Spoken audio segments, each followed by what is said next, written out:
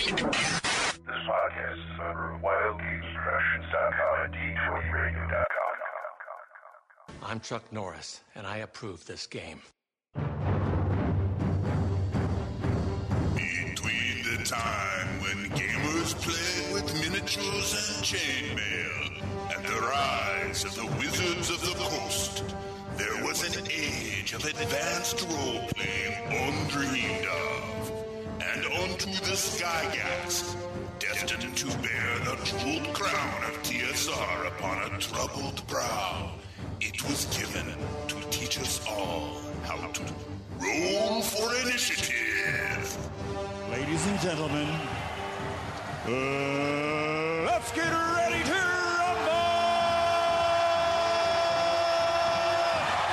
You are listening to the Roll for Initiative podcast. This is volume number 3, issue number 126. This week we'll be doing Letters to the Editor, part 3. I'm DM Vince, sitting with DM Matt. Hello, everyone. DM Nick. Hello. And we're welcoming DM Chad along the cast permanently now. Hey there. Chad has been upgraded from GM to DM now, officially. New and improved. Yes, right. You're no longer an NPC either. Yeah. No, that was only reserved for Jason, so. Oh, okay. That's right. Can I be a wandering monster? You could be if you'd really like to be. Yes, you get to be a gelatinous cube. It's a bit too random for me. Yeah. No, you get to be a gelatinous cube. You work your way up from there. Quicker picker-upper. Yes. Hope everyone enjoyed the show. I never heard of a gelatinous cube put that way before. Yes. But that's good. You're soaking in it. Between that and a rust monster, you can clean anything. That's true. So I got that going for me. Okay, let me rope everybody back in now. Come on, guys, come back to the show. So, Matt, what happened last week? You were hosting a tournament or refereeing? I was at the Cincinnati Comic Expo. I was actually working the booth for Illuminati Games in Westchester, Ohio. They had a booth there, and they were also running the gaming area, so I was helping out in the booth and then also running some HeroClix tournaments there. So pretty much most of my convention consisted of just staying in a very small area. So I actually didn't really get to see much of the Comic-Con. That sucks. Yeah. Other than I did wander out long enough to get Billy Boyd's autograph for a friend whose birthday it was that wasn't able to actually attend. Oh. So that's cool. Yeah. So I got to meet Pippin. But yeah. Other than that, yeah. Did you get any good comics? No, I actually got to do zero shopping there. I was pretty much working the booth the entire time. He was a working girl. Yep. He was a booth babe. Yep, but hey, I work their booth. They give me free product, so it works. Yeah. Been there, done that. Nick does that on a daily basis. So no, actually, I've done I that wanted before. to go there and do that, but I wasn't able to go. Oh, sad. Yes. Sad panda face. It happens. Yeah. Yes, unhappy. Unhappy. So we got a lot of emails and a lot of voicemail that we haven't gone through in a while. And So I know, we're going to go through the mailbag. yeah, a lot of people have been like, what about my email? What about my voicemail? So I said, since the last couple shows we skipped it entirely, I was just like, man, let's just do the shows. And Matt wasn't around, so I just was like, I'm in control. Right. So You're like, screw segments, we'll just do one show. exactly. Screw segments. Let's just make Matt's job even harder. Yeah, or simpler. Actually. But I do want to point out a new feature since the new operating system did drop on the iPhone, the iOS 7. Yeah. That now you can put a subscription together for your favorite podcast and just hit one button and downloads all the things whenever they have new shows. Ooh. Nifty. It was basically listen to all the Wild Games Productions podcasts in one shot. As a But surely something like that must cost $100. Not even. $50? No. $25. 3 payments of $7,995. I'm kidding. And if I order now, will I get any steak knives? No steak knives. You'll get Matt one day for free. Really? Can I return it? Wow. I like I the was going to steak say, knives, get please. the wooden sword from Hidden Shrine of Tomoe-chan, which is +6 against gas spores. Yes. No, actually, it's a free thing, and it works really good. I've been listening to all the shows. You could pretty much, they set them up in a playlist for you, and you're good to go. Right. But e-chaptering is not there, and people keep asking about chaptering. That is dead and gone. Yeah. Go complain to Tim Cook. If you can complain to him enough and he puts chaptering back, then we'll talk. Yeah, so to quote Microsoft, hashtag deal with it. Yeah. Yes. Yeah. Now I just got fired. Oh, darn. Fired me because I said that to all the fans. Hashtag deal with it. Anyways, let's jump right into the voicemails. 570-865-4210, the hotline, where no one has been standing by. We just left an old audio cassette tape recorder there to take messages. Yeah, we had a gelatinous cube fall asleep sitting at the phone, see? The cubes fall asleep? Yeah, I did my best. Not you, Chad. All right, first the other one. Oh. Yes, the gelatinous cube named Chad. I love it. It's a very personal key. Yeah, okay, let's go to the first verse. Hey, RFI, this is DM Angelo from Los Angeles. I got a quick question for you guys. I just ran a game last week. Well, actually, 2 games last week at our local convention. And at the end of both games, the big bad guy at the end of the game was a adult black dragon. And my question for you guys is, how would you guys beef up it doesn't necessarily have to be a black dragon, just an adult dragon in general, for the standard AD&D party size of 6 to 8 players. For instance, this one I was running the adventure for 4 to 7 levels, 6 to 8 players, and it seemed like the party had a fairly easy time getting through this dragon both times. The first set of adventurers, all but 2 survived. But the second set of adventures, everybody made it out alive. And I just, one way that I beef up dragons is when you get face to face with one, I give them a tail swipe, which can be pretty brutal and hit several opponents. But I'd like to hear how you guys beat dragons up in general. All over the board. Any kind of suggestions would be pretty awesome, and I'd love to hear from you guys. And I'd like to hear how different GMs handle situations like that. But anyways, appreciate everything you guys are doing. Keep up the good work. Especially love that last show that you guys did with Luke asking him the questions. That was pretty hot. I love that last show you guys did. Anyway, thanks a lot. Keep up the good work, and take care, everybody. Bye-bye. Okay, anyone want to field that one? Oh, yeah. I got this one. Go ahead, Nick. Actually, there's a good article in Dragon Magazine back in issue 50, June of 1981. You can also find it in the Best of Dragon Volume 3. It's called Self-Defense for Dragons, Giving Them a Fighting Chance, by a guy by the name of Gregory Rinn. And basically what he does is, depending on the age of the dragon, either small, average, or huge size, he gives them basically extra attacks. Besides their 2 claws and a bite, if it's depending on the average, on the age, excuse me, a smaller dragon is obviously going to do less damage with its claw and bite attacks. Same thing when it's average or huge, it goes up incrementally. But he also gives dragons like wing buffets. So 2 wing buffet attacks. Maybe also you can add in 2 wing claws on the wing, and a foot stomp and a tail lash attack. And the tail lash attack he gives different types of tails maybe these dragons will have. Is it a plated tail? It's covered with armor plates. Does it have a spikes on the end? Does it have like a spade type end on the tail? Is it a whiplash, kind of just like a whiplash type of tail, or is it like a constrictor snake? It'll try to wrap you up and constrict. So, like for example, he gives for the a plated type tail. A small dragon would have 1 to 8 points of damage.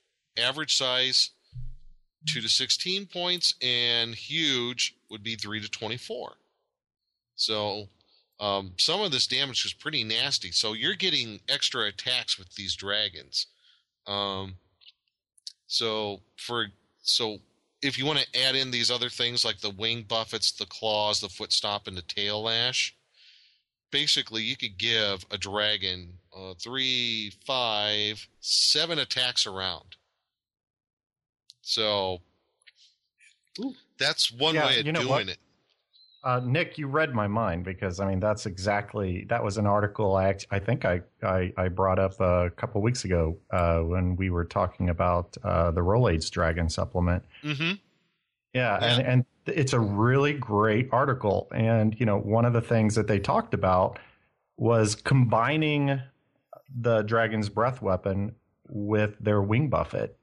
So you could have a red dragon create a blazing inferno, and then he uses his breath weapon, and then he uses wing buffets to fan it into an area wide inferno. Almost become like a fireball kind of effect. Exactly. And now it's no longer, and he's immune to it. Right. But it's no longer where he's looking. It's everywhere around him as it catches fire. With white dragons, they can shatter ice and use their wings to throw shrapnel. I was just dragons, thinking dust how storms. you could do that with other breath weapons. Like the flapping of the wings. Like for a green dragon, it uses his breath weapon. Maybe fan out the chlorine gas in a wider area. Exactly. Might do less damage, but it's going to cover a larger area. Maybe you can even do something like that with a black dragon. Black dragons could use their mass if they're in the water to capsize boats, to create waves. It's true. Which would spread their acid further. Yeah, or you can, like the acid, when he gives the breath weapon using the wings flapping, maybe it sprays it out more in more of a fanning effect. Exactly. Maybe you'd have the range or something like that, half the range, but it covers a wider area or something like that. So exactly, wider area. Playing the dragon smartly. Yeah, and and another thing he talks about is take a look at the monster manual and refer to that as the typical, smaller size dragon, and then go up. So dragons do exponentially more damage than what's listed in the DMG as they become older. Right. I do also know that there is something if you look at the first edition AD&D version of the Forgotten Realms box set, there is a section in there. It's like just a couple of pages maybe on dragons in the Forgotten Realms and how those dragons are beefed up. And I don't remember the specifics, but if I remember correctly, one thing I do remember is about their breath weapons. They could do it more than 3 times a day. They can split up the damage on their breath weapon, so they could do less than one time, more than another, however they want to do it.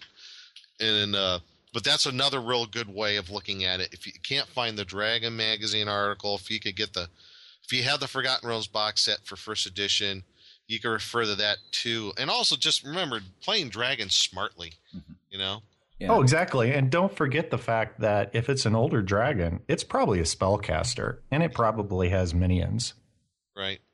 And also remember, dragons will also use the terrain to their advantage as well. Their lairs, they will craft their lair to suit their needs.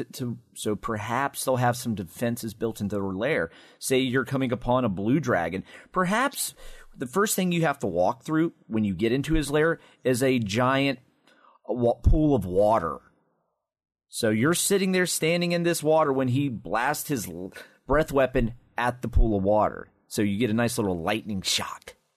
There you go. So just think of it in not necessarily even cranking up the stats of the dragon or giving them more attacks or whatever. You can play them by the book if you basically think through their lair and everything they can use in their lair to their advantage. Like, say, their horde.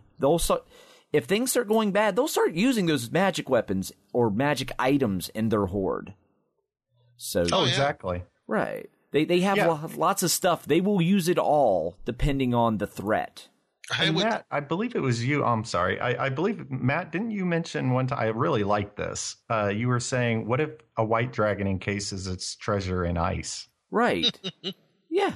Just imagine, like, it's all, okay, so, yeah, all this treasure's there. It's now encased of ice. Yeah, so if you want to get to it, you now have to chip it out for now.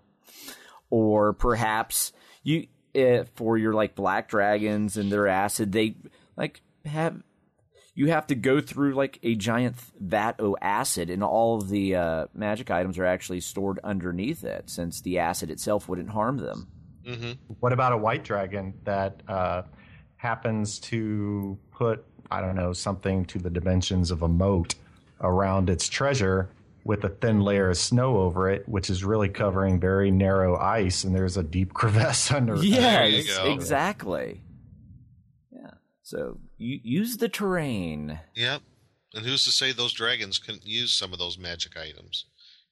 Put a couple rings on their wing claws. Why not? Yeah. Let them use a staff like a wand. Sure. Right. Well, there we go. And knowing's half the battle. G.I. Joe. Yo, Joe. Yo, Joe, Nick, get it right. What? And that's one to grow on. Next voicemail coming up. Hi, DM, Nick, Vince, and Matt. This is Jeff from Nick's home group, and I really wanted to give a little shout out for the show here. I started listening to it in Afghanistan about 2 years ago now, and I've really started listening even more now that I realized I can download straight from your website right onto my Droid and listen to it with the stock apps. What I really called about, though, is Dragonlance Adventures. You guys have done a couple of reviews on this, both when you had Tracy Hickman and a little bit when you had Margaret Weiss online.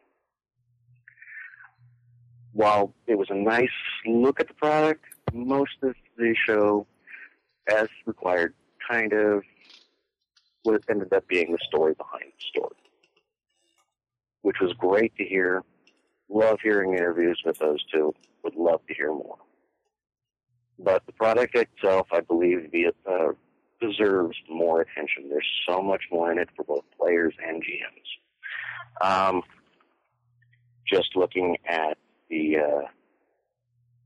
Knights of Solamnia and their rather unique advancement process, the Wizards of High Sorcery, and the incredible amount of variation in their power levels even as they advance in level. The different races, specifically Minotaurs as a player character race, one of my absolute favorite groups of monsters, the Draconians, and some of the magic items ending with probably one of the most disgusting artifact-type weapons out there, the Amulet Terrace. My question for you guys is, have you ever considered reviewing the product in a more detailed manner? Thanks for your time. Bye. To answer your question, no. Next question. I thought we did like quite a bit of show time on Dragonlance. Did we not, Matt? Or? Well, we did. We've touched on the Dragonlance books when we've talked about other various topics as well. So that's why to us it seems like we've covered a lot of Dragonlance because it's not necessarily in specific Dragonlance shows. Like when we talked about Knights, that's when we talked about the Knights of Solamnia. Then we had the Dragonlance Adventure Show where we had Tracy Hickman on and we talked about Dragon Armor, alignment tracking, GNOME device creation. I mean, so... It was like kind of the background about the book, how it kind of came to be on that one a lot, too. Right. Although, I always enjoyed... I always liked the way that they treated the elven relations between the different elven clans. It was, you could translate into Greyhawk with, this is how high elves are treated by gray elves. I don't know. That might be an interesting area to get into. Well, I don't know. We'll take a look at it, I suppose. I have to dig out the book and go back and take a look at it. We'll see what we can do. Yeah, I know it's a first edition book. I remember that much. So good, Nick. I'm glad you're on top. Yeah. Well, obviously Jeff there, who is from my gaming group, is a big fan of Dragonlance. So what can I say? Well, it's a really cool world. I mean, it really is. I had an opportunity to interview Margaret Weiss once. We were going to use it for the Dead Game Society, but we never ended up doing that. But it was interesting to talk to her about, how the whole genesis of the thing. But they really do he's right. They hit a lot of very interesting ideas.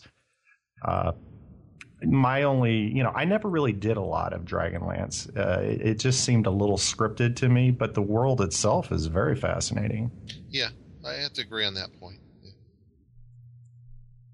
Well, then we'll have to revisit it in another show in the future then. I guess so. Just for your buddy, Nick. Oh, thanks. You're welcome. Because our show cares. Not really, but anyway. As far as you know, it does. We feign being, we feign we care very well. So. Yeah, exactly. So let's go to our last voicemail tonight. Hello, Roll for Initiative. This is Angelic Doctor on the forums. Every now and again, you'll talk about another system entirely, and I would like to request that you speak to Gamma World, a system that I think has not gotten the attention I think it richly deserves. So if you would spend a few moments talking about Gamma World, I'd greatly appreciate that. And also, perhaps talk about how it might intersect with Advanced Dungeons & Dragons. Thank you very much. I appreciate it. Bye-bye. Oh, not a problem. Angelic Doctor. I the first time I've ever heard his voice, I've always talked to him for all these years, I didn't know he sounded like Mr. Wizard. Doesn't he? That's cool. He sounds like Timmy. Yeah, he's the wizard from the old Nickelodeon show. That's awesome. I miss Mr. Wizard. Yeah, Gamma World. I've never really played Gamma World. I played Mutant Future, but not Gamma World. Chad, you're the Gamma World expert here, really. Yeah, I'd love to jump in on this one. When I was still in high school, actually, we did using the DMG crossover rules. We did a Advanced Dungeons & Dragons First Edition crossover with Gamma World. It involved our party sees the strange flying, pedestal land, and these metallic looking humans get out, and we ended up having to battle with them, and we were fairly high level at that time, and we were getting our keisters handed to us. We're firing high-level spells, wielding pretty good weapons, and they're using black ray guns to deadly effect. It was a blast, though. It was really fun. And Gamma World is one of those games that I just don't think gets enough notice. It's just a really fun game. I think I was mentioning to you guys earlier, there's so much you can do with Gamma World. If you like zombies, post-apocalyptic, anything like that, you can throw it in there. And there's, I know one GM who's an excellent GM. He runs a Thundar the Barbarian game at GaryCon every year. I think he runs it at Gen Con, and it does great. Demon Dogs. Demon Dogs, Lords of Light. Have the Savage World blog? That is it. Yeah, I thought so. Yes, yeah, I love his stuff. He's a good guy. It's very Lords good. of Light. It's just such a versatile game. You know, you could do just about any near future genre with it. Yeah. You could do Road Warrior. You could do Thundar. You could do E-Man. You could probably even, if you had a technologically advanced enough area, which, you know, you're the GM, you can make the rules as far as that goes. You could even do something like Cyberpunk, I suppose, to a degree. How about Thundercats? Yeah, you could actually, because they do have could. mutated animals. Yeah, Yep. mutated They do animals, and they have like motorized vehicles and all that. So yeah, Yeah, Very much so. Gamma World is very gonzo in that, very over the top.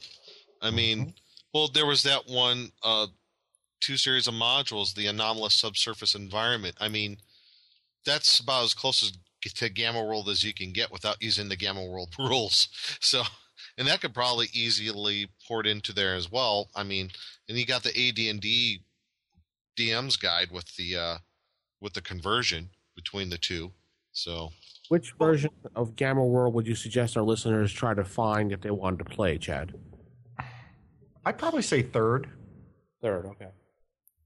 But, you know, what's interesting, I always thought that they took it straight from Gamma World. If you watch the beginning of Terminator and remember the big tracked tank-like thing that's rolling and blasting everybody, I mean, it's almost, to me, it was a death machine.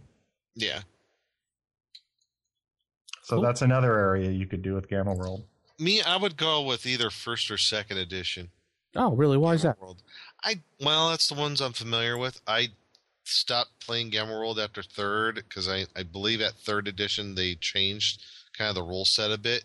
Oh, okay. They did a little bit, yeah. And I like first and second edition, too. I know first and second edition Gamma World was compatible with AD&D, and so it was, at the time, it was something I was familiar with, I was comfortable with. So, yeah, that's just me. Okay. Yeah, I kind of bounce around with the editions. I've run first edition at GaryCon. I've run third edition. I don't know if I've run second edition. Really wasn't much difference between the first and second edition rules from what I understand. Not huge, not that I've seen. Yeah. And now as far as adventures, I do have, was it the City of Gold, which is kind of like a Legion of Gold. Legion of Gold, excuse me, yeah. Which is kind of a sandbox kind of adventure. It's kind of like Gamma World's version of Secret of Bone Hill in a way. And then my favorite, The Famine in Fargo, which is a really fun adventure. Has mutant chickens I in don't it. think I've read it. It's got mutant chickens in it. Bawk. Bawk, bawk, bawk, cluck, cluck, cluck. How about the D20 setting for Gamma World? You guys ever played that at all, or not? I have played that one. Not the one for 4th edition. The one that I guess that came out right as the open gaming license exploded. I heard it was okay, but then again, I've also seen a lot of those on like buy 3 get 5 free at conventions. Yeah, my local half price books has some of those 3rd edition Gamma World, D20 Gamma World books. So, I don't think it'd be too difficult to pick it up. But I've actually never played any Gamma World, so I know next to nothing about it, other than the 4th edition version required you to buy trading cards. Oh boy! Yes. Looking on Amazon right now, Gamma World, the 2nd edition box set goes for $272 brand new. What? Yeah. Inconceivable. The 3rd edition rules that Chad was talking about was $99 new. Or $40 used. So. Duh, get them used, yeah. You know what? I actually have to correct myself. I was thinking of 2nd edition when I said 3rd. Oh, okay. Yeah. You know what? Sorry about that. I haven't looked at my Gamma World. Oh, jeez. Now we got to start the show all over again. Oops. I'm a big enough man to admit it. Okay, good. The 1st edition box set, $436. Wow. Or you could buy a collectible for 124, which I would think would be more than new, but I guess. Yeah. I don't get I that. just always loved that first edition picture, though. The guys look like they have flamethrowers and they're moving into the city. Yeah, that is a cool And thing. you know what? That box set has a great map of North America. It's awesome. Yeah, I always think of Pittsburgh. Yeah. I don't know. That's what I always think of. Cool. So we'll have to do a future episode on Gam World. Yeah. Why not? Maybe. I don't know. Let's get into some emails. rfistaff@gmail.com. The first email comes in from Brian Scott, and it says, okay, so I'm new to the podcast, been listening to the archives every day to catch up. However, I really wanted to know about something that nobody really seems to be able to give me details on. Where do I go to find out exactly what happened inside the company during Lorraine Williams' era? Please forgive me if I've missed the episode on this one. The reason I ask is I've always been curious about the culture inside TSR and what changes happened in the transitions. I get parts and stories, but never the entire picture. I feel something similar happened at White Wolf and other companies, and as always, it is a topic that nobody seems comfortable talking about with me. I've always felt there was some kind of major culture shift early on. The community was directly writing and influencing the materials. Somewhere this seemed to diminish, and it is maybe that should be pattern repeated through much of the industry. P.S. Playing at the World is in the mail, but I haven't had a chance to read it yet. Thanks, Brian. Did Lorraine Williams take over White Wolf? No. No. Actually, I wasn't part of the culture rampaged inside through of the it gaming either, so. industry like Godzilla, destroying companies as she went through. CCP. Like Mecha Streisand. Mecha Streisand. Mecha Lorraine Williams. No, CCP Publishing took over White Wolf when the people that made EVE Online. So. Mm-hmm. Yeah, no, you know what? I wasn't part of the culture inside either at that time, so to be honest, I couldn't say. You'd have to be a TSR employee. Actually, I do have some insight on this. I've talked to various people about this topic, and this is from what I understand when the Lorraine Williams era came in, dun, dun, dun. which was circa 1985, 86, right around there when Gary Gygax left.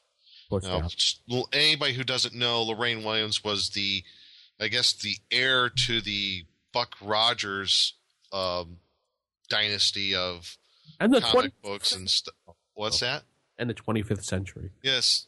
Right. Not Duck Dodgers, but Buck Rogers. I know Flint Dilley, her brother. He's a really great guy. I just don't know Lorraine Williams, so I'm not going to. But really she came into this, with the whole thing with the Bloom brothers and how they started to, push out Gary. They got her in because she had money.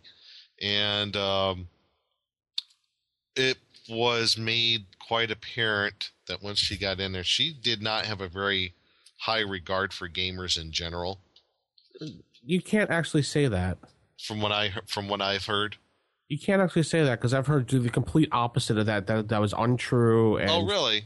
She was very much for gamers. She was just more focused on the Buck Rogers thing. That's all. Yeah, I know that one of the things that she did do was they did that Buck Rogers game that came out later on in the late 80s. But I think it was just they were trying to generate enough income to get out of the financial slump that they were in. Let's just churn out books. Yeah, basically that's what happened. So, they had, when she came in, 2 years later, you got Forgotten Realms, and before that, I think within a year, there was Dragonlance as a campaign setting. Then they started doing all the books for Dragonlance, and then you had... let's see, and then you had Forgotten Realms again, all the novels there, and that's from what I know from.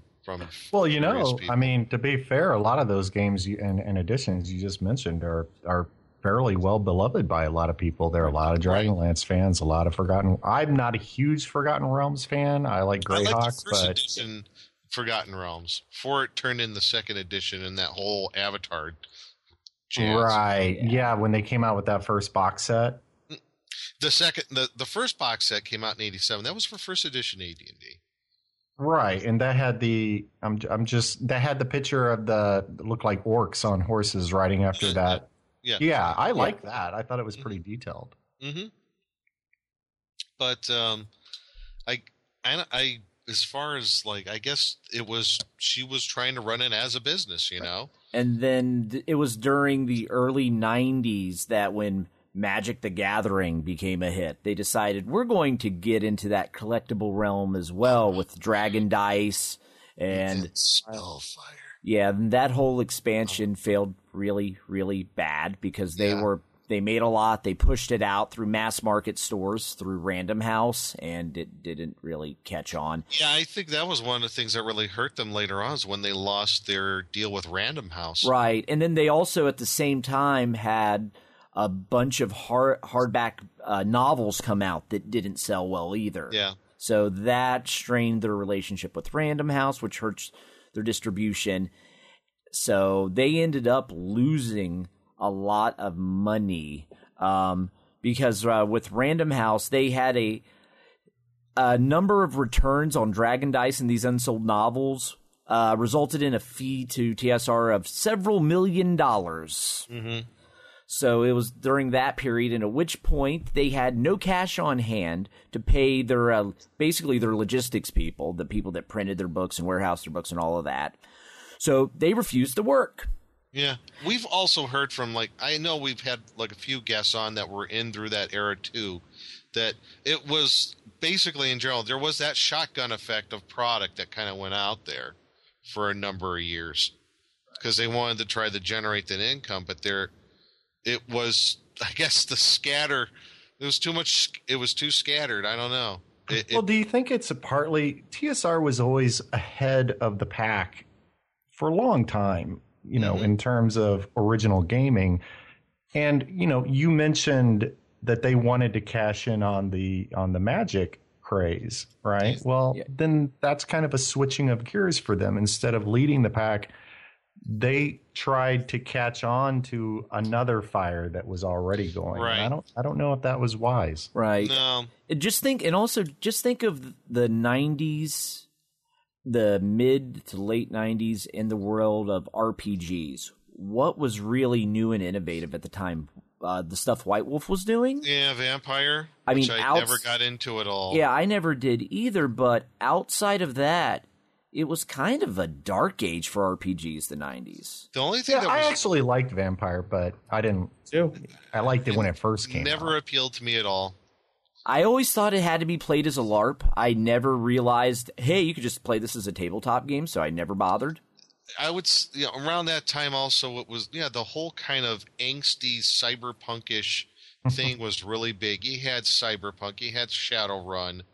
But Shadowrun was around years prior to that. Yeah, but... Well, Cyberpunk was around years prior to Shadowrun. Right.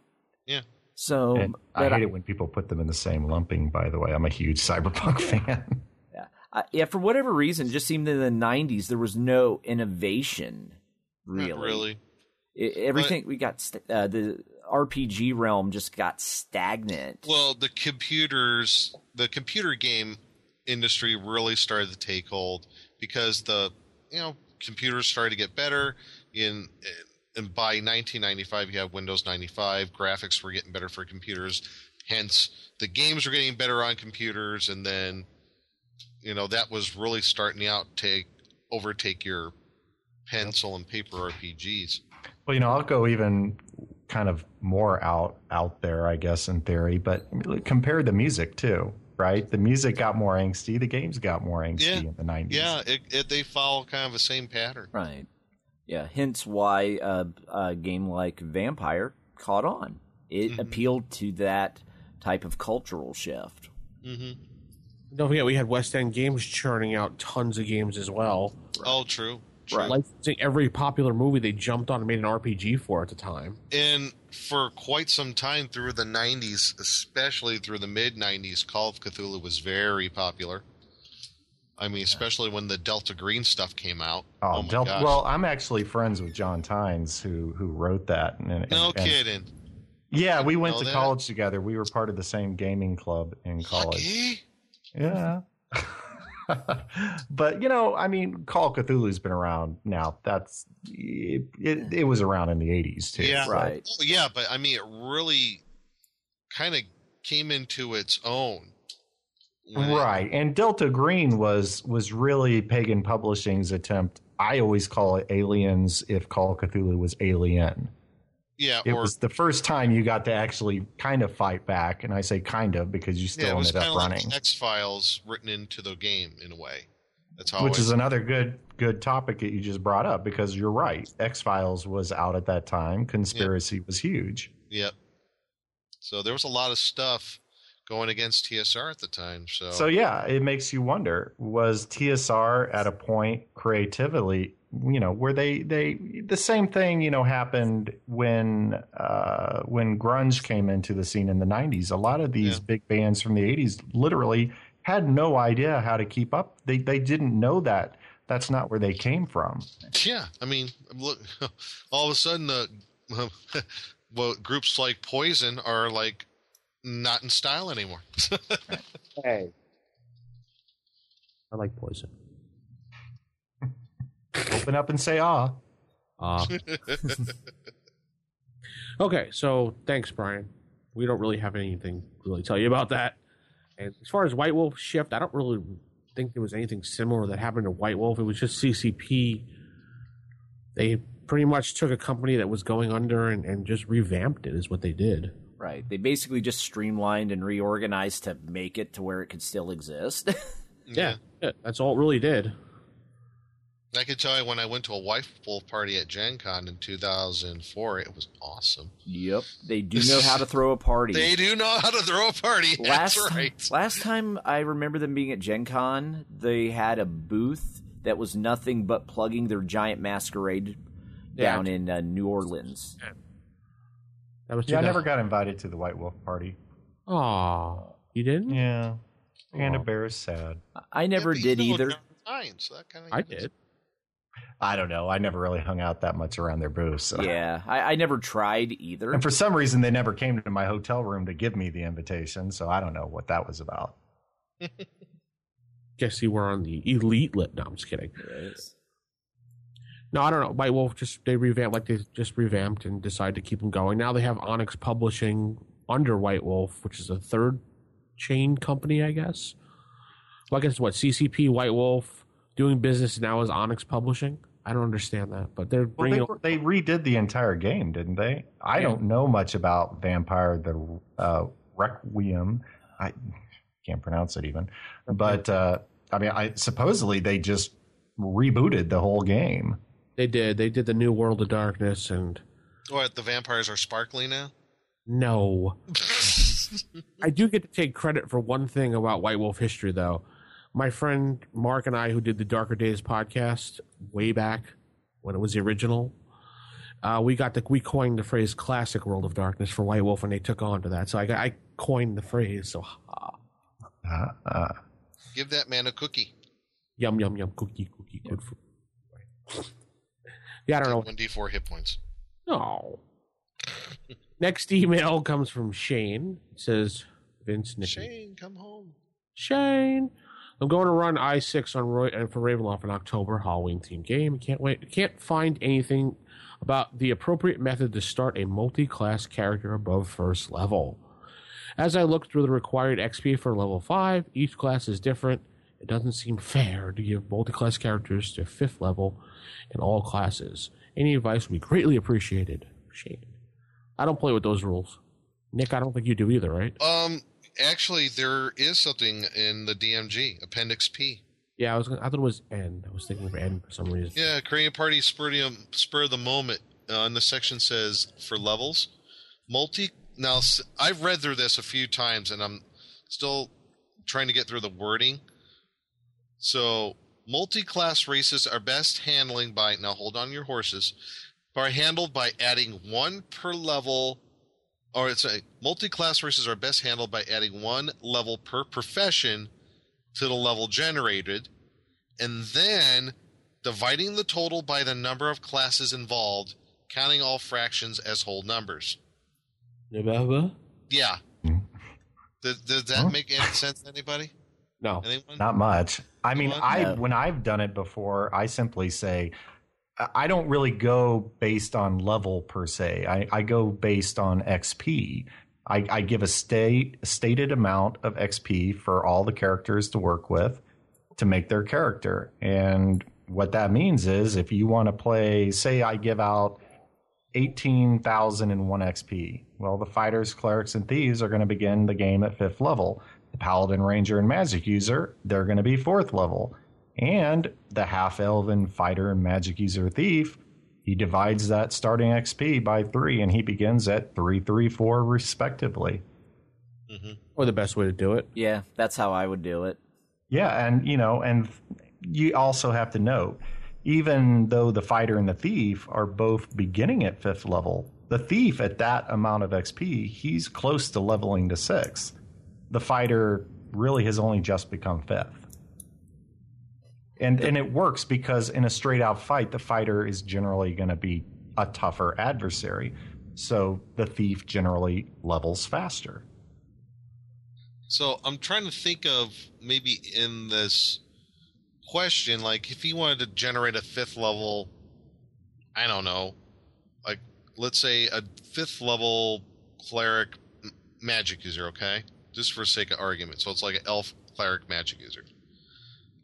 So 5th level, so you have 2, so you add 1 level per professional level generated, okay? So if we're going to say he's 5th, so it'll be 6, right? Yep.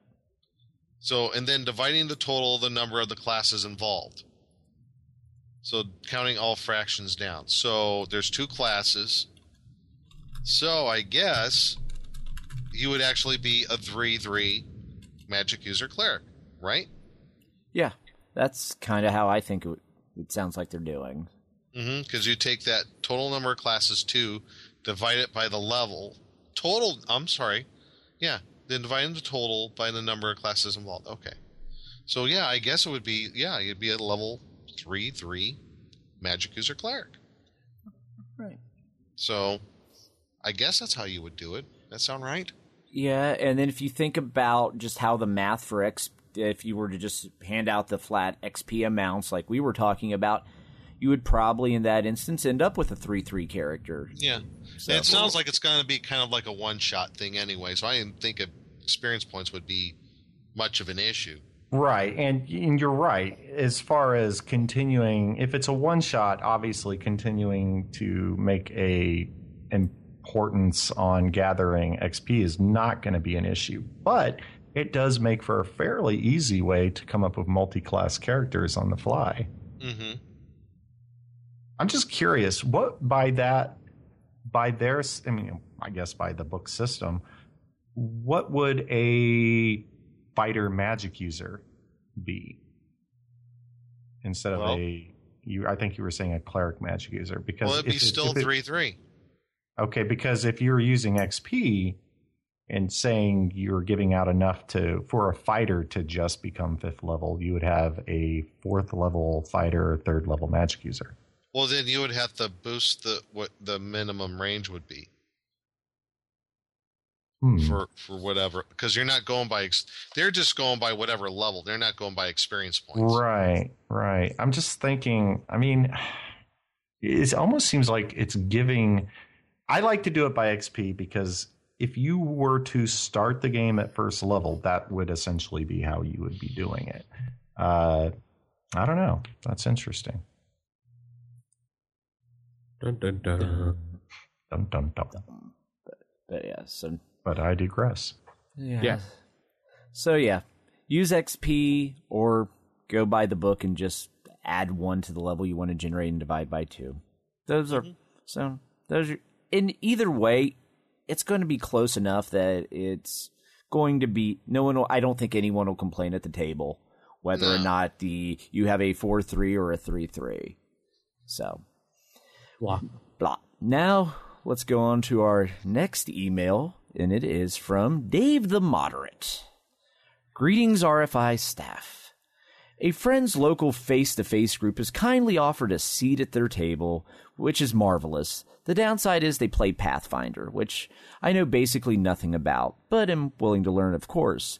Their group takes turns hosting games and is open to other games so long as they reach a consensus, so I want to sell them on playing AD&D. Good for you. We must spread the game and plug our podcast while you're at it. Yeah. Yes, definitely. Yes. A couple of the group played 2E when they were kids, which appeared to be about a week and a half, judging from their youth. The rest have never old schooled, so I have to sell 1E to the group of youngins who cut their teeth on the WotC version of D&D. You guys have far more experience with the later revisions than your humble servant who hung up his dice in the early 90s without turning into edition wars and keeping it positive. What selling points would you use to convince them to take a chance on rolling back the clock to a simpler, grittier game when role-playing took precedence over dice rolling and the characters of the player is more important than the player characters? Which is how I'm thinking of pitching the game, by the way. Many thanks, Dave the Moderate. And he's got a PS here. More than 2/3 of the way through the back catalog, 60 episodes as of right now, and I just wanted to tell Vince that I have come to truly appreciate your crusty grognardiness. Thank you. I see the show's topics and think, oh, Vince will hate this. And you do! I may not agree. After all, secondary skills were written in by Gary, opening the door to non-weapon proficiencies in later 1E, but I always enjoy your acerbic commentary. So, selling people that have never played AD&D or old school games on this wonderful game. I think, first off, just lure them in with a one-shot and walk them through character creation, because you'll take like a whole 5 minutes to do that. Mm-hmm. That'll be a quick sell right there. Right. It'll be simple. You can pitch it as a one-shot and let them play, and when you run your one-shot, focus on the strengths of this game, which is letting the players do whatever they want and not have to worry about min-maxing everything. Mm-hmm. Just maybe pull out one of the classic modules to give them, just to show them this is what gaming was like back then, and just kind of pitch it as just like a one-shot. Don't worry about selling them on a multi-session campaign. Sell them on let's just try it once. Kind of like a drug dealer. You give them the first one free, then they'll be begging for more. Give them crack and they'll play your game. Yes. No. Give their player characters crack. No, it's heroin is the drug of choice. Oh, now. Heroin. Oh, okay. I don't like the syringes and the needles. Yeah, I don't like needles. No. Anyways, back to the thing at ad. But yeah, I would say let them talk them into letting you run like a one shot first, so that way they can just see how simple and flowing the game gets and how you don't get bogged down in number crunching in combat. Yeah, that would be. Those are really good selling points, if you will. I mean, thinking of how he's going to talk about rolling back the clock to a simpler, grittier game. You know, those try to make it sound appealing in that regard. You shouldn't have to sell it too hard if you're enthusiastic about it. Right. If you're excited about it, then they should catch on to that.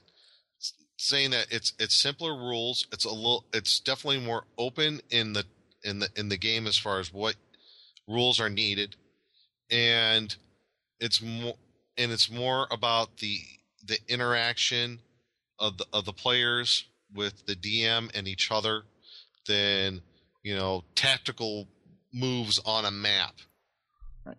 Which you don't need. Right. It's nice to have, but you don't need that. Yeah. Yeah.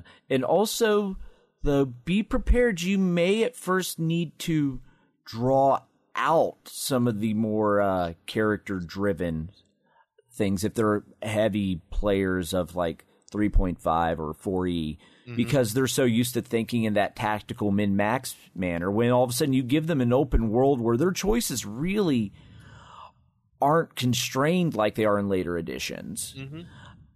they may fall into like an analysis paralysis where they have so many choices they don't know what to do. So you might have to do a little hand holding and just saying, well, you could do this, you could do this, you could do this, throw out some options for them until they start getting into the flow of just being creative in their problem solving, as opposed to like in combat in 4th edition. If you're not using like all your encounters, your dailies and whatnot, you're not going to be an effective character. That is not an issue in this game. Yeah, and what's the one thing that we always say? It's rulings, not rules. As long as you're consistent.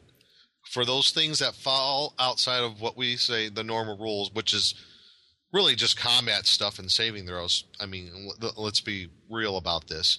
I mean, outside of that, there isn't a whole lot of rules that, you know, if you miss something, as long as you're consistent from now on, you know, you're okay. Like, you know, like stuff for aquatic combat or aquatic adventures, for example. Right. Or maybe you have your own set of rules for that, and that's okay. As long as it works within the system and you're consistent with it, go for it. Right. Or the grappling overbearing rules. Yeah, you could use something totally different. Right. Just remember, everything in like the DMG and the Player's Handbook, they're guidelines. It's just, this is how we think the game should be run, but it doesn't have to be ran exactly that way. So I would also, when running it, make sure you're moving fast as a DM. Don't get bogged down looking up all the various modifiers. Yeah, that's true. Keep that's the game flowing. If you don't know the overbearing rules inside or out, don't touch them. There's a lot of modifiers you have to go through and add in to determine if you to use them properly. And if you can't do that quickly, don't use them. Yeah, don't use them. I don't use them. I don't think I've ever used them. Just for example, I always use just like, if you want to punch a guy, I just say, okay, make it to hit roll. Right. Well, what's my damage? Let's just a D3 plus your strength bonus. There. Right.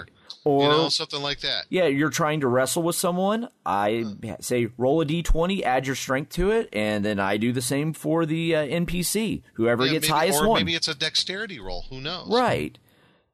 Yeah, no, I totally agree. And one of the things I do at conventions all the time is I seem to always have at least one guy at the table who is not familiar with the early editions. And you really do have to keep the pace going. And if you're going to run a 1st or 2nd edition game and you want to sell them on it, you really have to keep it moving. You shouldn't get too bogged down in 1st edition's grappling rules. They can be really hairy. But, you know, another thing I would try to do is really sell them on the flexibility of 1st edition as well as the danger. Assuming, of course, you can judge your own fellow players. Are they the type that enjoy, I don't know, a good peril? If so, you can really sell them on the fact that, you know, you're going to be dealing with level drains. You're going to be dealing with save or die attacks. And really hit them on the flexibility, because that's one of the biggest things I notice with later edition players is that they get so caught up in the skills and feats that when they come to an earlier edition where those don't exist, they just become paralyzed when they have, you know, well, okay, you come up to a wall. What do? Well, I don't have the skill climb, so I guess I'm incapable of climbing. You know, and as a GM, you have to say, no, you could try to climb. You could try to do anything you want. It may not be a huge chance. You're not a thief, but sure, you could try to climb. It's very open-ended, I feel. And I'll just say this. I definitely hate this topic. No, I'm kidding. I agree with what Chad said. Sell them on the point of there's going to be a game that you're going to be looking around the corner. Every decision you make could kill your character. There's no superheroes in this game.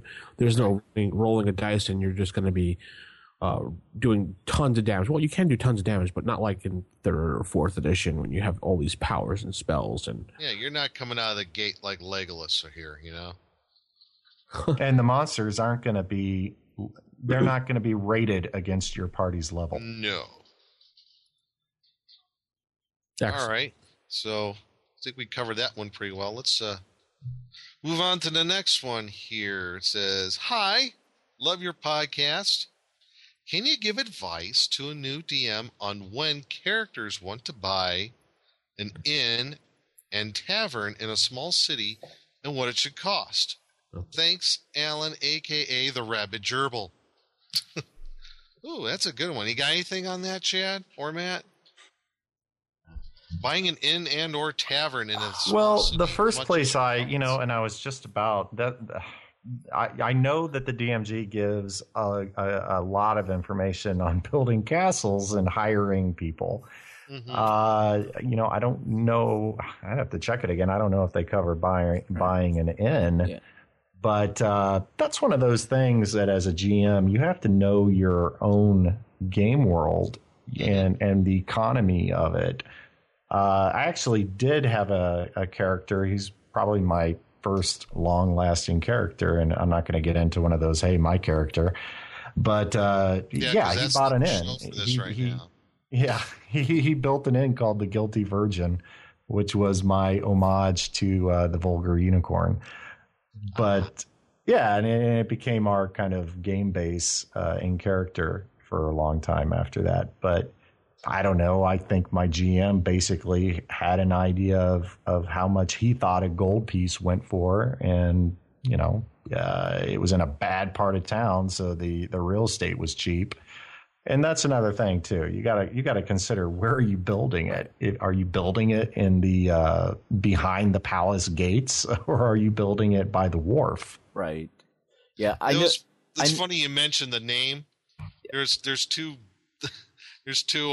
reoccurring names that come up in my game world. So I don't know why, because someone always asks me, "What's the name of the tavern again?" One of them's either the Dragon's Kneecap, or the other one the Whore's Nipple. Hey, I'm going to go to the second one. Yeah. I actually have quite a lot of experience with this because I had a gaming group that all they wanted to do was buy and build up things and take over the world. So, like Chad said, you have to know your world and what the economy is like. So I generally just try to get a random number ahead of time because I know they're going to buy that. And then the number they have is usually knocked down because they wind up doing the whole mob style and taking over the place. So... So the game's involved. I bet they're friends with the Thieves Guild. Oh, yeah. No, actually, the Thieves Guild wound up going under because they wound up killing all the thieves. So. Oh, yeah. Yeah, and the two names, they come from, I don't know if anybody saw that, it was a one-shot show that was on a long time ago on Adult Swim Network. It was going to be an animated series called Korgoth of Barbaria. You might still be able to find a video out there on YouTube. I highly recommend watching the pilot episode. It's hilarious. They should have made this. It's like Conan the Barbarian in a very tongue-in-cheek fashion. What about Crod Bandoon? Yes, that too would have been awesome. They kept that going. It's a good episode. Yeah, good 6 episodes it was. Yeah. So what the price I did was 10,000 gold and based it from there depending on the size of the city. And generally my cities are pretty large, so. Yeah, if I had to say, I would probably say in the world that I run, you could buy the Guilty Virgin for, I don't know, 50 gold pieces. The place is in a really bad part of town and a gold piece is worth a lot in my world. Oh, there you go. There you have it. I guess, you're right. Base it off what your game world is as far as the economy and just kind of wing it. Just, trust your judgment on it. Right, and also judge the coffers of your players as well. If they have a lot of excess gold, this is a great way to get rid of that. Oh, that's an excellent point, Matt, because and don't forget all the taxes you're going to have to pay on that place. Exactly. Yeah, and wait till the Thieves Guild shows up offering protection. Oh, yeah. Right. Oh, yeah. Right. That's another good way. They're going to want their slice. Right. Mm-hmm. Or perhaps your players have a few too many magic items. You want that in? You might have to sell some of them. Oh, yeah. And all the various and if you store your magic items there and it's a place that gets frequented by a lot of thieves, you may lose them anyway. Well, no, if you store them there, they'll be visited by a lot of thieves if you store them there. What are you talking? Don't forget, you got to get ale. Got to get with the Brewers Guild. Right. You're going to have, if you're going to have an inn or a tavern, maybe you're going to have the place where, you're going to have to put up people's horses and stuff like that. Right. I'm sure there's a Stables. guild that handles... What if the local town guard? They drop by. Hey, sure. we'll overlook infractions. And then if you still want to adventure as opposed to play AD&D the business sim, then you're going to have to hire someone to run it for you. And are they a trustworthy fellow? Maybe they skim some off the top. Just exactly. That's another good one. So yeah, you can use this in all kinds of creative ways just to actually fix your economy. So yeah, and you can have the party going from "this is going to be awesome" to "oh my gosh, how do we unload this place?" Right. Oh no, we're losing so much money on this. This isn't working at all. And next thing you know, they're in debt to a merchant before they were rolling in dough. And then they're selling it for 50 gold pieces. Right. Exactly. Or Adventure with Lightning happens. Okay. All right, no one got that reference. Never mind. Yes. Yeah. Shall we move on to the next one? We shall. Okay. I think he wrote, hello TRI DMs. I think he meant RFI. I was wondering if you've seen this video of golden eagles hunting mountain goats, and there's a link, and I'm sure we'll put that in the show notes. It's very amusing, by the way. I am curious, what is your thought about this rather innovative method on how you would use it to make eagles and other flying creatures more of a threat in combat? Jeff H., who also gave the voicemail, who's in my gaming group here in Ohio. So I thought about this one, and I'm like, should I just, I guess I would roll it to hit for the giant eagles or the griffins or whatever's tossing them down. And I don't know if I would. This is where I'm kind of split. Would I factor in falling damage? That D6 per 10 feet for the creature? Definitely. Oh, absolutely. I may give you a save to see if you can tuck and roll to do like half damage. Here's what I was thinking on that. Like if they're like, giant eagles or hippogriffs or griffins or, I don't know. Dragons.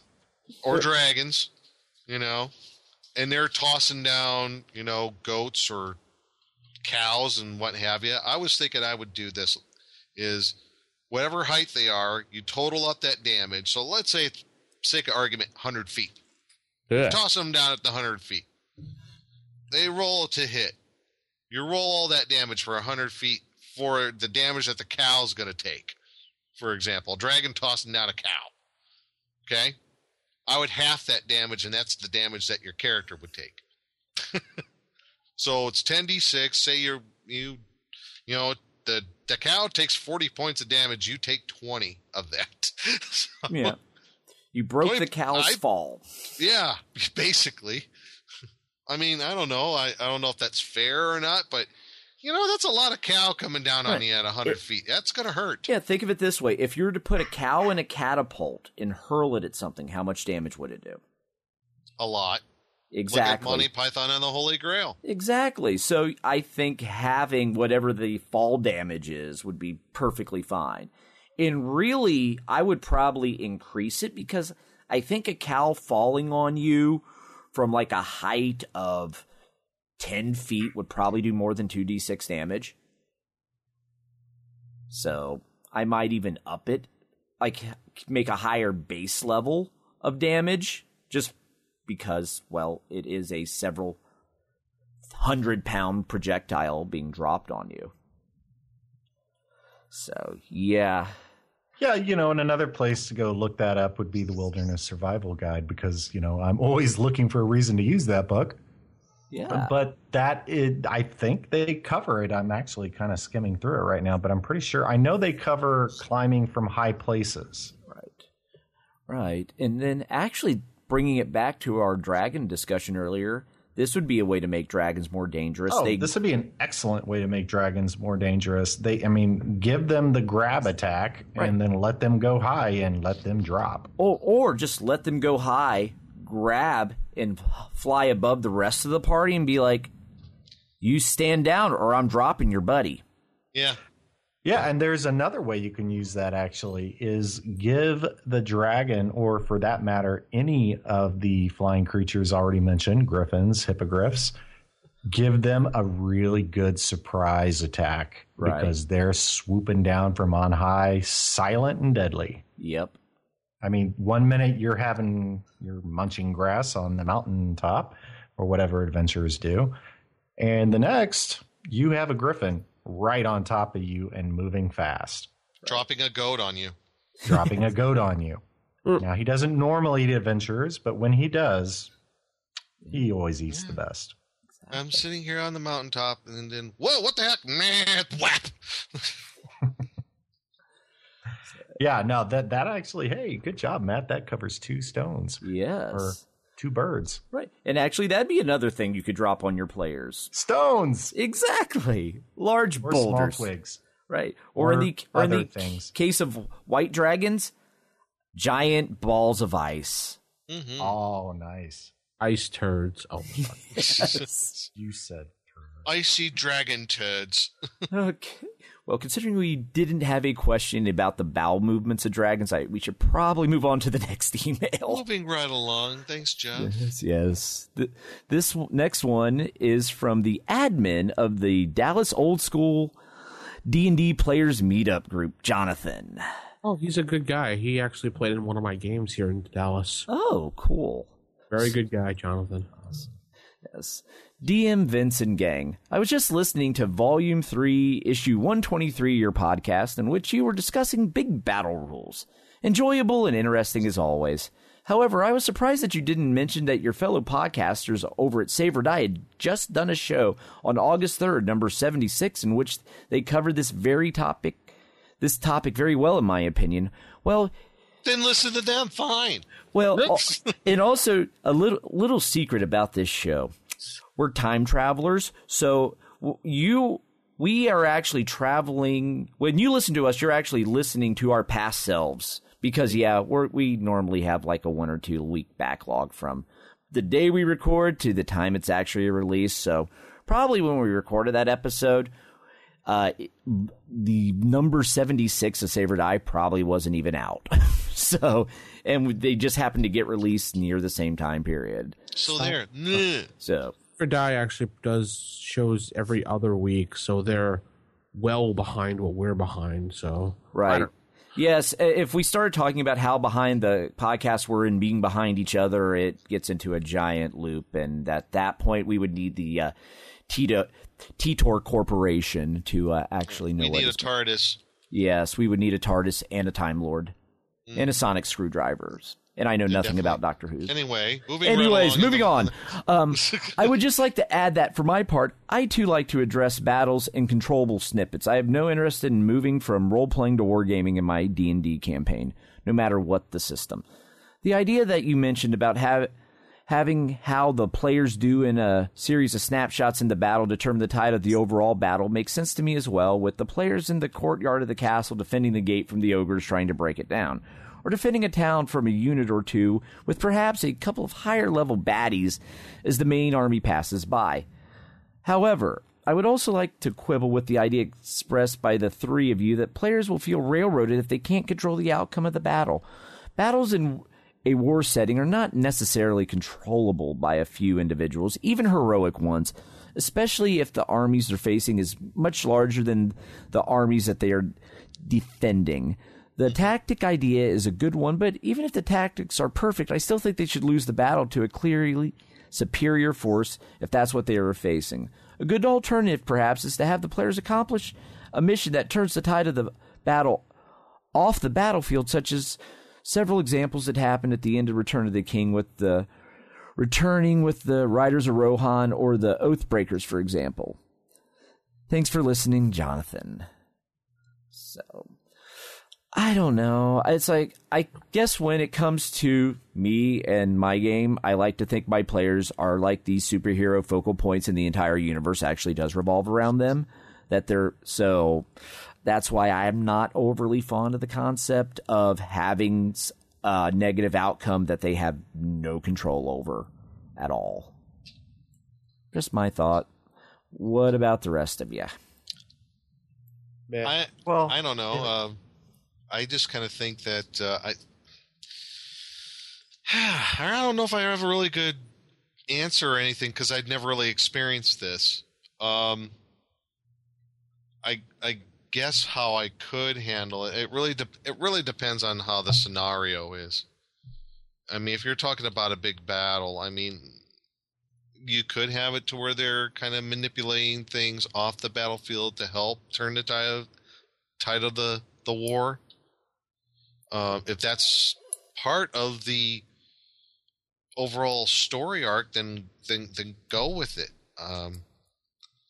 I know from a player standpoint, I am somewhat involved in a situation to where, at least we were, and my friend Jeff, his gaming group, we were kind of involved in kind of a war type situation, but we were kind of the focal point of the battle. So I don't know. As far as a DM, I'm not sure how I'd handle. I've never done that. Here's what I'd say. Okay, while I agree that a superior force definitely has the advantage in most situations, I do feel tactics have to be a huge part when you're doing a large-scale battle. If you really, assuming you're letting your players be part of that planning process. I mean, obviously, if they're lower level, they probably aren't, but maybe they are on a smaller scale, on a squadron level. But if they are playing as part of the, team of strategists, they can definitely, their history's filled with smaller forces overcoming larger ones using good tactics. I mean, just look at I'm going to jump into my Wayback Machine here with Mr. Peabody, but look at the Battle of Salami, in which you had a much smaller Greek navy, and they were soundly defeated. They soundly defeated an overwhelming Persian force. And the way they did it was, and this happened after the whole, Sparta, but it happened afterwards because they tricked Xerxes into sending his huge navy into the Straits of Salami. Mm-hmm. And within that bottleneck straits, right there. Yeah, they bottlenecked them, and it was their own size of their fleet that made them, it hindered their movements. They couldn't organize, and they became easy pickings to the smaller Greek armada that came in a straight line right into their disorganized ranks. And this is history. It's not, a book or a movie. They really did win this way. You have in China the Battle of Red Cliffs, which, by the way, Red Cliff is a great movie. But you had Jun Liang and Zhao Yu fighting for Liu Bai. But yeah, in a similar deal, they basically were up against the Han Dynasty's great battle fleet. And this fleet of ships were so close that they were able to use simple fire to set the entire fleet on fire. And of course, you can go more. You can go to the Battle of Agincourt. A third naval battle, even a little bit more in recent history, where you knew the enemy was out there, you just didn't know where. The Battle of Midway, when that happened in early 1942. I mean, look at Gettysburg. Gettysburg was another one. Pickett's charge got stopped because the Union took the hills. I mean, you had a point, like when I was saying Midway, where you had a force you knew that was out there, and you had very little in the way of defending what you had because most of your battleships were sunk in the previous 6 months. So a lot of it has to do with intelligence and getting that information and taking advantage of using the element of surprise. So that was where, in that case, it was an element of surprise too. Used against a marginally superior force coming up against one that was slightly overmatched. So you can put that into your game. Maybe you have a situation to where you knew the enemy was out there. There's all these orcs, gnolls, and ogres, but you just don't know where. But if you find them, if you send your little reconnaissance force, which could be the player characters, out to find them, you can help them direct the battle, set up the forces and hit them where it hurts the most. And, I'll add one more thing, and that's because I know Matt was saying that he's right. The players are the heroes, but you know what? The heroes don't always win the battle. They might win the war, but they don't always win the battle. And a lot of times I hear people. One of the biggest complaints I hear about the module Assault on Area of the Slave Lords is that. Oh wait, that was no. You know what? I'm sorry. It's not that one. It's the other Slave Lords one where you start out with nothing as their. Oh no, that's A3. Yeah. I know what you're talking about. Right. So it's module A3 though, but yeah. Well, what a great segue. You're not railroaded. Don't as a GM, I wouldn't say, the whole purpose is that they got to lose so I can segue them into this. I'm just saying if they lose, what a great segue into something like that. Right. Now they're not railroaded and they can enjoy the module. Yeah. And also it's another way to where, like you said, they might lose the battle, but they might not win the war. It's like, how they say, the best, usually the best act of a 3-act play is the middle one, is Act 2, because that's where all the tension and the suspense is. I mean, Star Wars trilogy, probably by far, Empire Strikes Back to the most fans is the most suspenseful of all the 3 of the films, because that was when the Empire was striking back. So exactly, they weren't taking the field on Hoth. Right, you might have a scenario like that in your campaign where you have, you've won that first battle, but you're now the enemy is striking back, and yes, you're going to take a few, blows to the chin here, but you're down, but you're not out. That's where the suspense builds, and that's what we should do as good DMs to give your players, give them a little bit of suspense, kind of put them on the edge there, and make them think that, hey, this could go. We're the campaign, the adventure's like on the razor's edge here. Right. And, just because, there obviously there are even more examples of where superior forces won. But the way I would treat it is simply, like you would if you had your players run into a band of orcs. They may win, they may lose. It's all really going to come down to their play. But if they do lose, that doesn't mean they can't be the heroes. Right. I think the key is if you know that the players are going to lose, the group side that the players are on are going to lose a massive battle or something, make it feel like the players had a chance to win. Well, and that's my point. You wouldn't know because you would treat it just like any other encounter. Right. It's all going to come down to their tactics and their roles. As the GM, you wouldn't know. Right. And keep in mind that, losing doesn't necessarily mean the player character's all dying. There might be a certain objective that the enemy gets, and that's their quote-unquote victory condition. So, right. And as the GM, it's your job to take whatever outcome is and spin it into an interesting segue. And as the player's part, it's their duty to take no matter what the outcome is and roll with it. Mm-hmm. Yeah. Exactly. Yeah. So, all right. I guess no one else has anything to add on that. Let's go to the the next question here. Our email. It's from Andrew or Outlander78.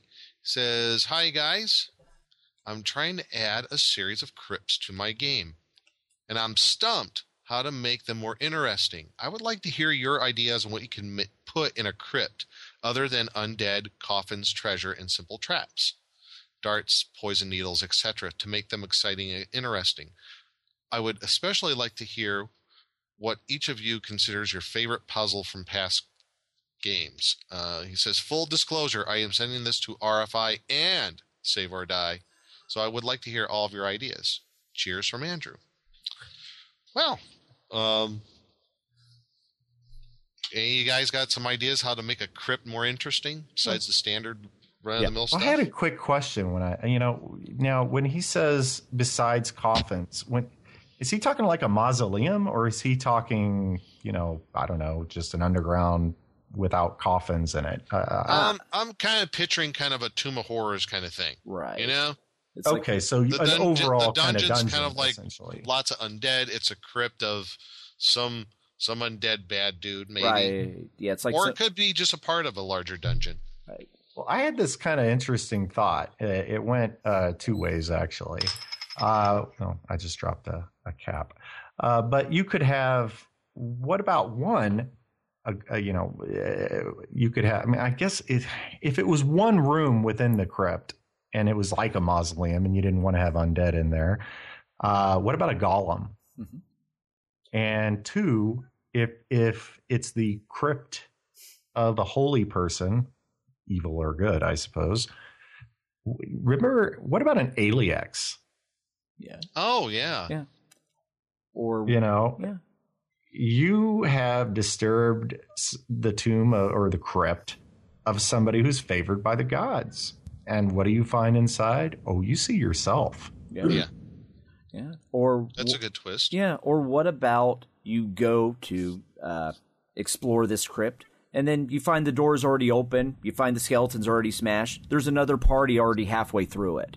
Yeah. Oh, there you go. Oh, that's nice. I like that. Because you're not the first to know about this. I'm sure there's other adventurers as well, so why don't adventuring parties actually run into each other when kicking the door and leaving? That adventuring party, just for the heck of it, is the opposing party trying to keep the mummy rising from his crypt and taking over the land. Maybe they're trying to help him, and you're there trying to stop him. Right. Or maybe your paladin has a +5 sword, Avenger, and their paladin wants it. Aha. Right. No, I'm just joking on that one. But well, he might be an anti-paladin, I suppose. Yes, could happen. Or he could be like, I need this sword to complete my mission. I'm on a holy mission, so therefore you must give it to me. Oh, you That's won't. right. Your god is obviously more more important than his god. Yeah, my god's bigger than your god, so you hand it over. And then, so you can just have that type of conflict. Also think about, not every crypt is sealed up, so why couldn't you also just have like woodland creatures living in it? I was thinking of something like that. There was an adventure for Hackmaster called Slaughterhouse Indigo, where this house is, because you're kind of on the woodland thing. Yeah. This house was for some gnomes. Gnome. And this gnome, this gnome clan. And the house was grown from a seed. The house was basically like a tree fashioned into like a house or a large mansion. But somehow undead got into it, touched the heart of the house, and the house became undead. So you had this house that you're going through, and it could be a crypt or a mausoleum. Maybe it was fashioned of wood. Maybe it was for the Grand Druid. And maybe it's a big mimic. Oh, yeah, that would really stink. But maybe you could fashion a crypt or a mansion or something that was of the Grand Druid, but somewhere along the time a level life-draining creature like a vampire or a specter touched the heart of the house and turned it into an undead house. Yeah. Now that would be a heck of a twist on a crypt. Right. Yeah. So you got parts of the house attacking you, doors slamming on your head, Well, you know what? I always think are underused. What about fungus? Oh, yeah. Yeah. There's so much. When I did the Tower of Gygax, my room for the Tower of Gygax, I decided to focus entirely on fungus.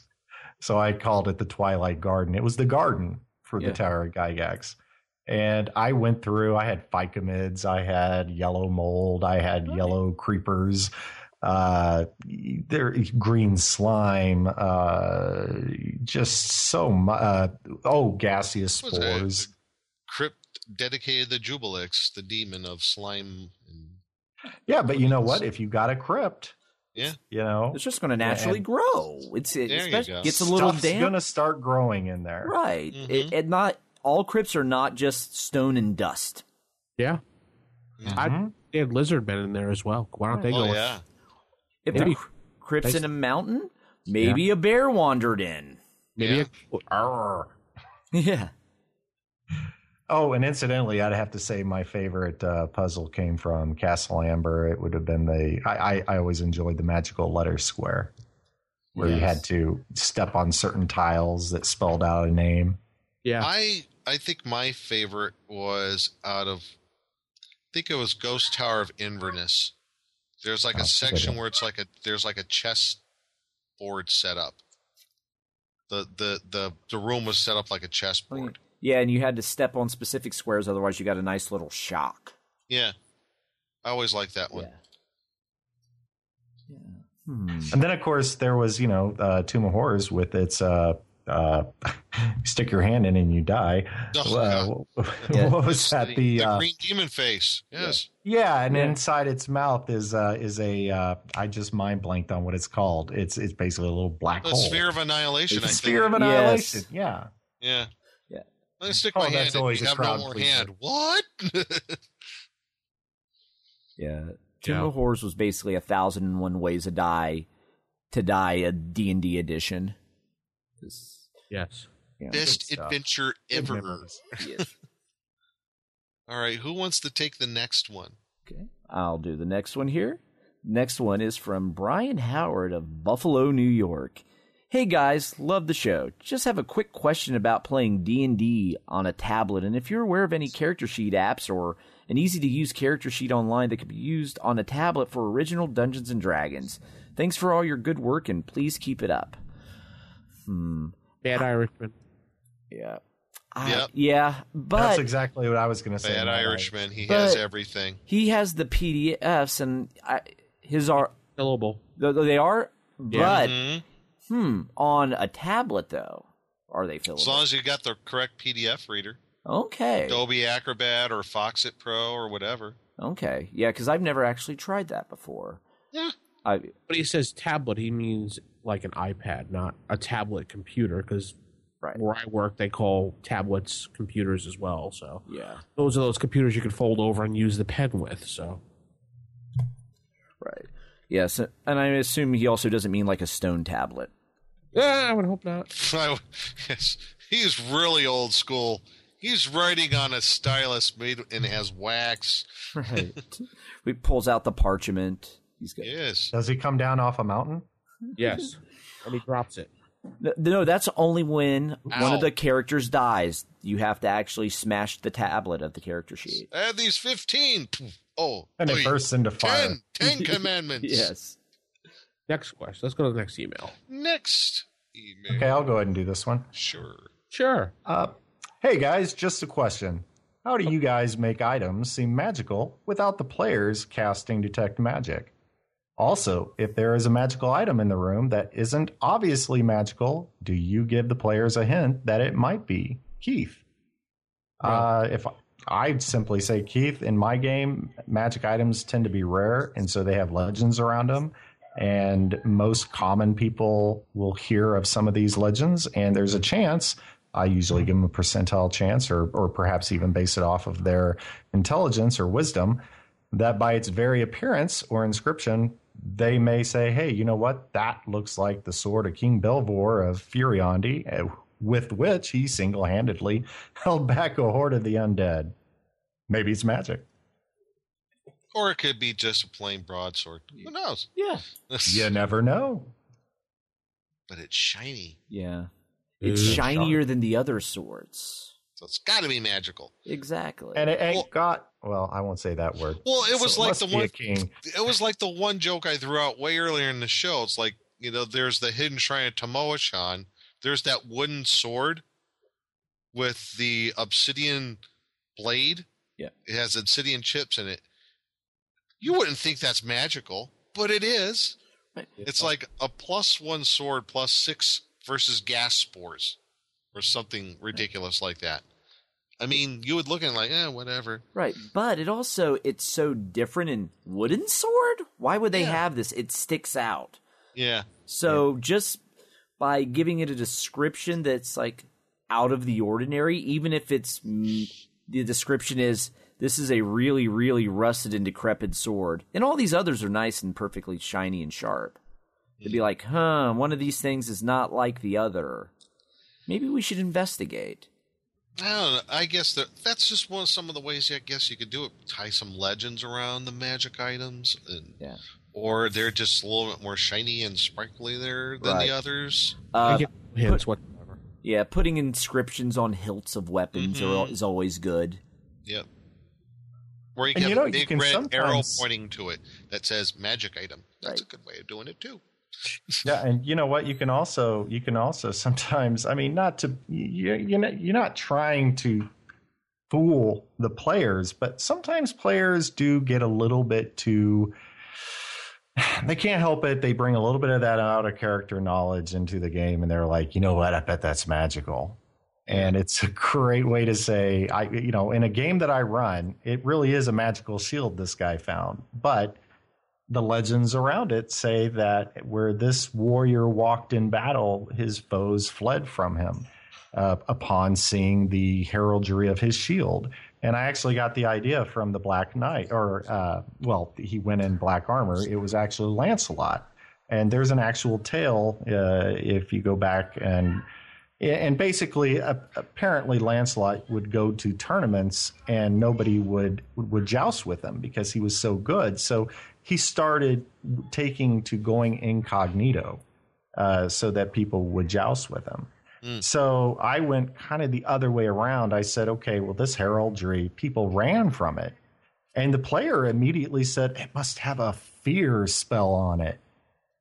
That or the guy holding it was really deadly and had a very good reputation. Yeah. So, it's one of those things where it actually was a magical shield. It didn't have fear on it. But that's where I believe the players have to start being a little more clever on their own end. Because the GM is not going to hand feed everything to them. Just because people run from it doesn't mean that it has fear cast on it. So I guess what I'm saying is you can give the players the idea of a magic item with description, but you can also, but they still have to work for it. Okay. Word. Sure. Next one, I guess, or anybody else got anything on this? No. Moving right along. All right, moving right along. I guess I'll read it. Go ahead. It's from Kurt. Hello, Kurt. I recently found your podcast. No, I recently found your podcast. I've been going through from the start and loving it. In one of the first 5 to 10 episodes, Jason mentioned that he had a whiteboard system for tracking how combat plays out with segments. I would love to take a look at it and see if I could incorporate it into my own game. Where can I find it? Thanks. I have no idea. Vince? It's on our website. Jason recently posted a link on Gygax Magazine on Facebook. Oh, okay. It's still on our website. Matt could dig it up and throw the show notes for him so we could see it. Oh, there you go. There you have it. Last one. Who wants it? I'll go ahead and take it. Okay. Our last one here is from Stevie. I am a new listener and started listening at 101 and then jumped back to listen to the old shows and listening through those. Great, I may add.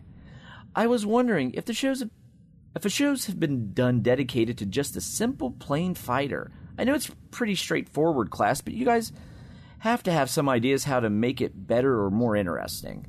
I don't think we've actually done just a fighter. No, we haven't. No. I haven't. You know what? We should.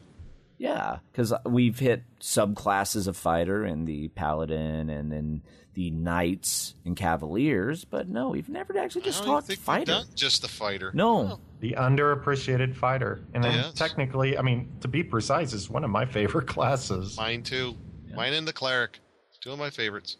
It's a class that's really versatile too in how you play it, because I don't allow cavaliers in my game. But my theory is essentially I tell players who want to play knights, I say play a fighter and be a knight. Yeah. Good idea. Yeah. Yeah, so you know what? Maybe we'll do a show. What do you think, Vince? No. Okay then. Sorry, Stevie. I'm just kidding. Yeah, of course we could spend some time on it. I don't know about a whole show. It'd probably be a segment, but yeah, we can cover it. Yeah, if we maybe an anecdote or two. Yeah. And I'm sure there's stuff in Dragon that where they other offshoots of adding to a fighter that existed before they started adding the actual other classes that'll be probably rather The Fighting interesting. Man. The Fighting The Man. original Fighting Man, yes. Gabe, the Fighting Man. The fighter. I don't know. I just like that name for it. We know. Okay. I guess this is going to wrap things up then. Yeah. Yeah. So I'm going to say keep it original, keep it old school, and point of interest, Nick, you'll be interested in this.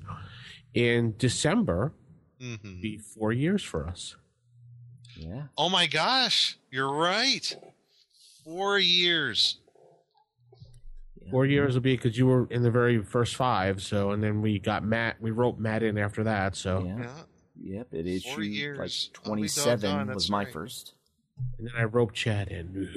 Yes. What is that? 4 years? That's the aluminum year. Is it? Oh, I expect some gifts, guys. Let's go. Come on. All right, so 50 experience points. There you go. That's more than you get normally. So we haven't jumped the shark. That's good. Not yet, at least. Yet. Yeah. Or jumped the boule. Next week. Talk about wrestling. Oh, here we go. Well, actually, I was second row at SmackDown this past Oh, week. here we go. Right behind the announcers, all over television. Really? Yeah. Called in a favor, got amazing seats. I was, whenever they did a cutaway to Cole and JBL on SmackDown, I'm directly behind JBL. Is this coming up Friday? Or? This past Friday on the 19th. Let's see. That would have been, it aired on September 20th. I missed it. Oh, well. Yeah. So what are we going to do for 4 years? Are we going to do the classic flashback episode? No, we won't do anything until 5 years, actually. Okay. So stay tuned next week when Nick jumps over a shark in a leather jacket. Yes. And I get thrown off a cliff by an eagle. Yes. And Matt will be thrown in a wrestling ring and body slammed by Mark Henry. Oh. Ow. Stand there like Vince McMahon does. Let's keep it original, keep it old school, and good night, everybody. Good night. Good night.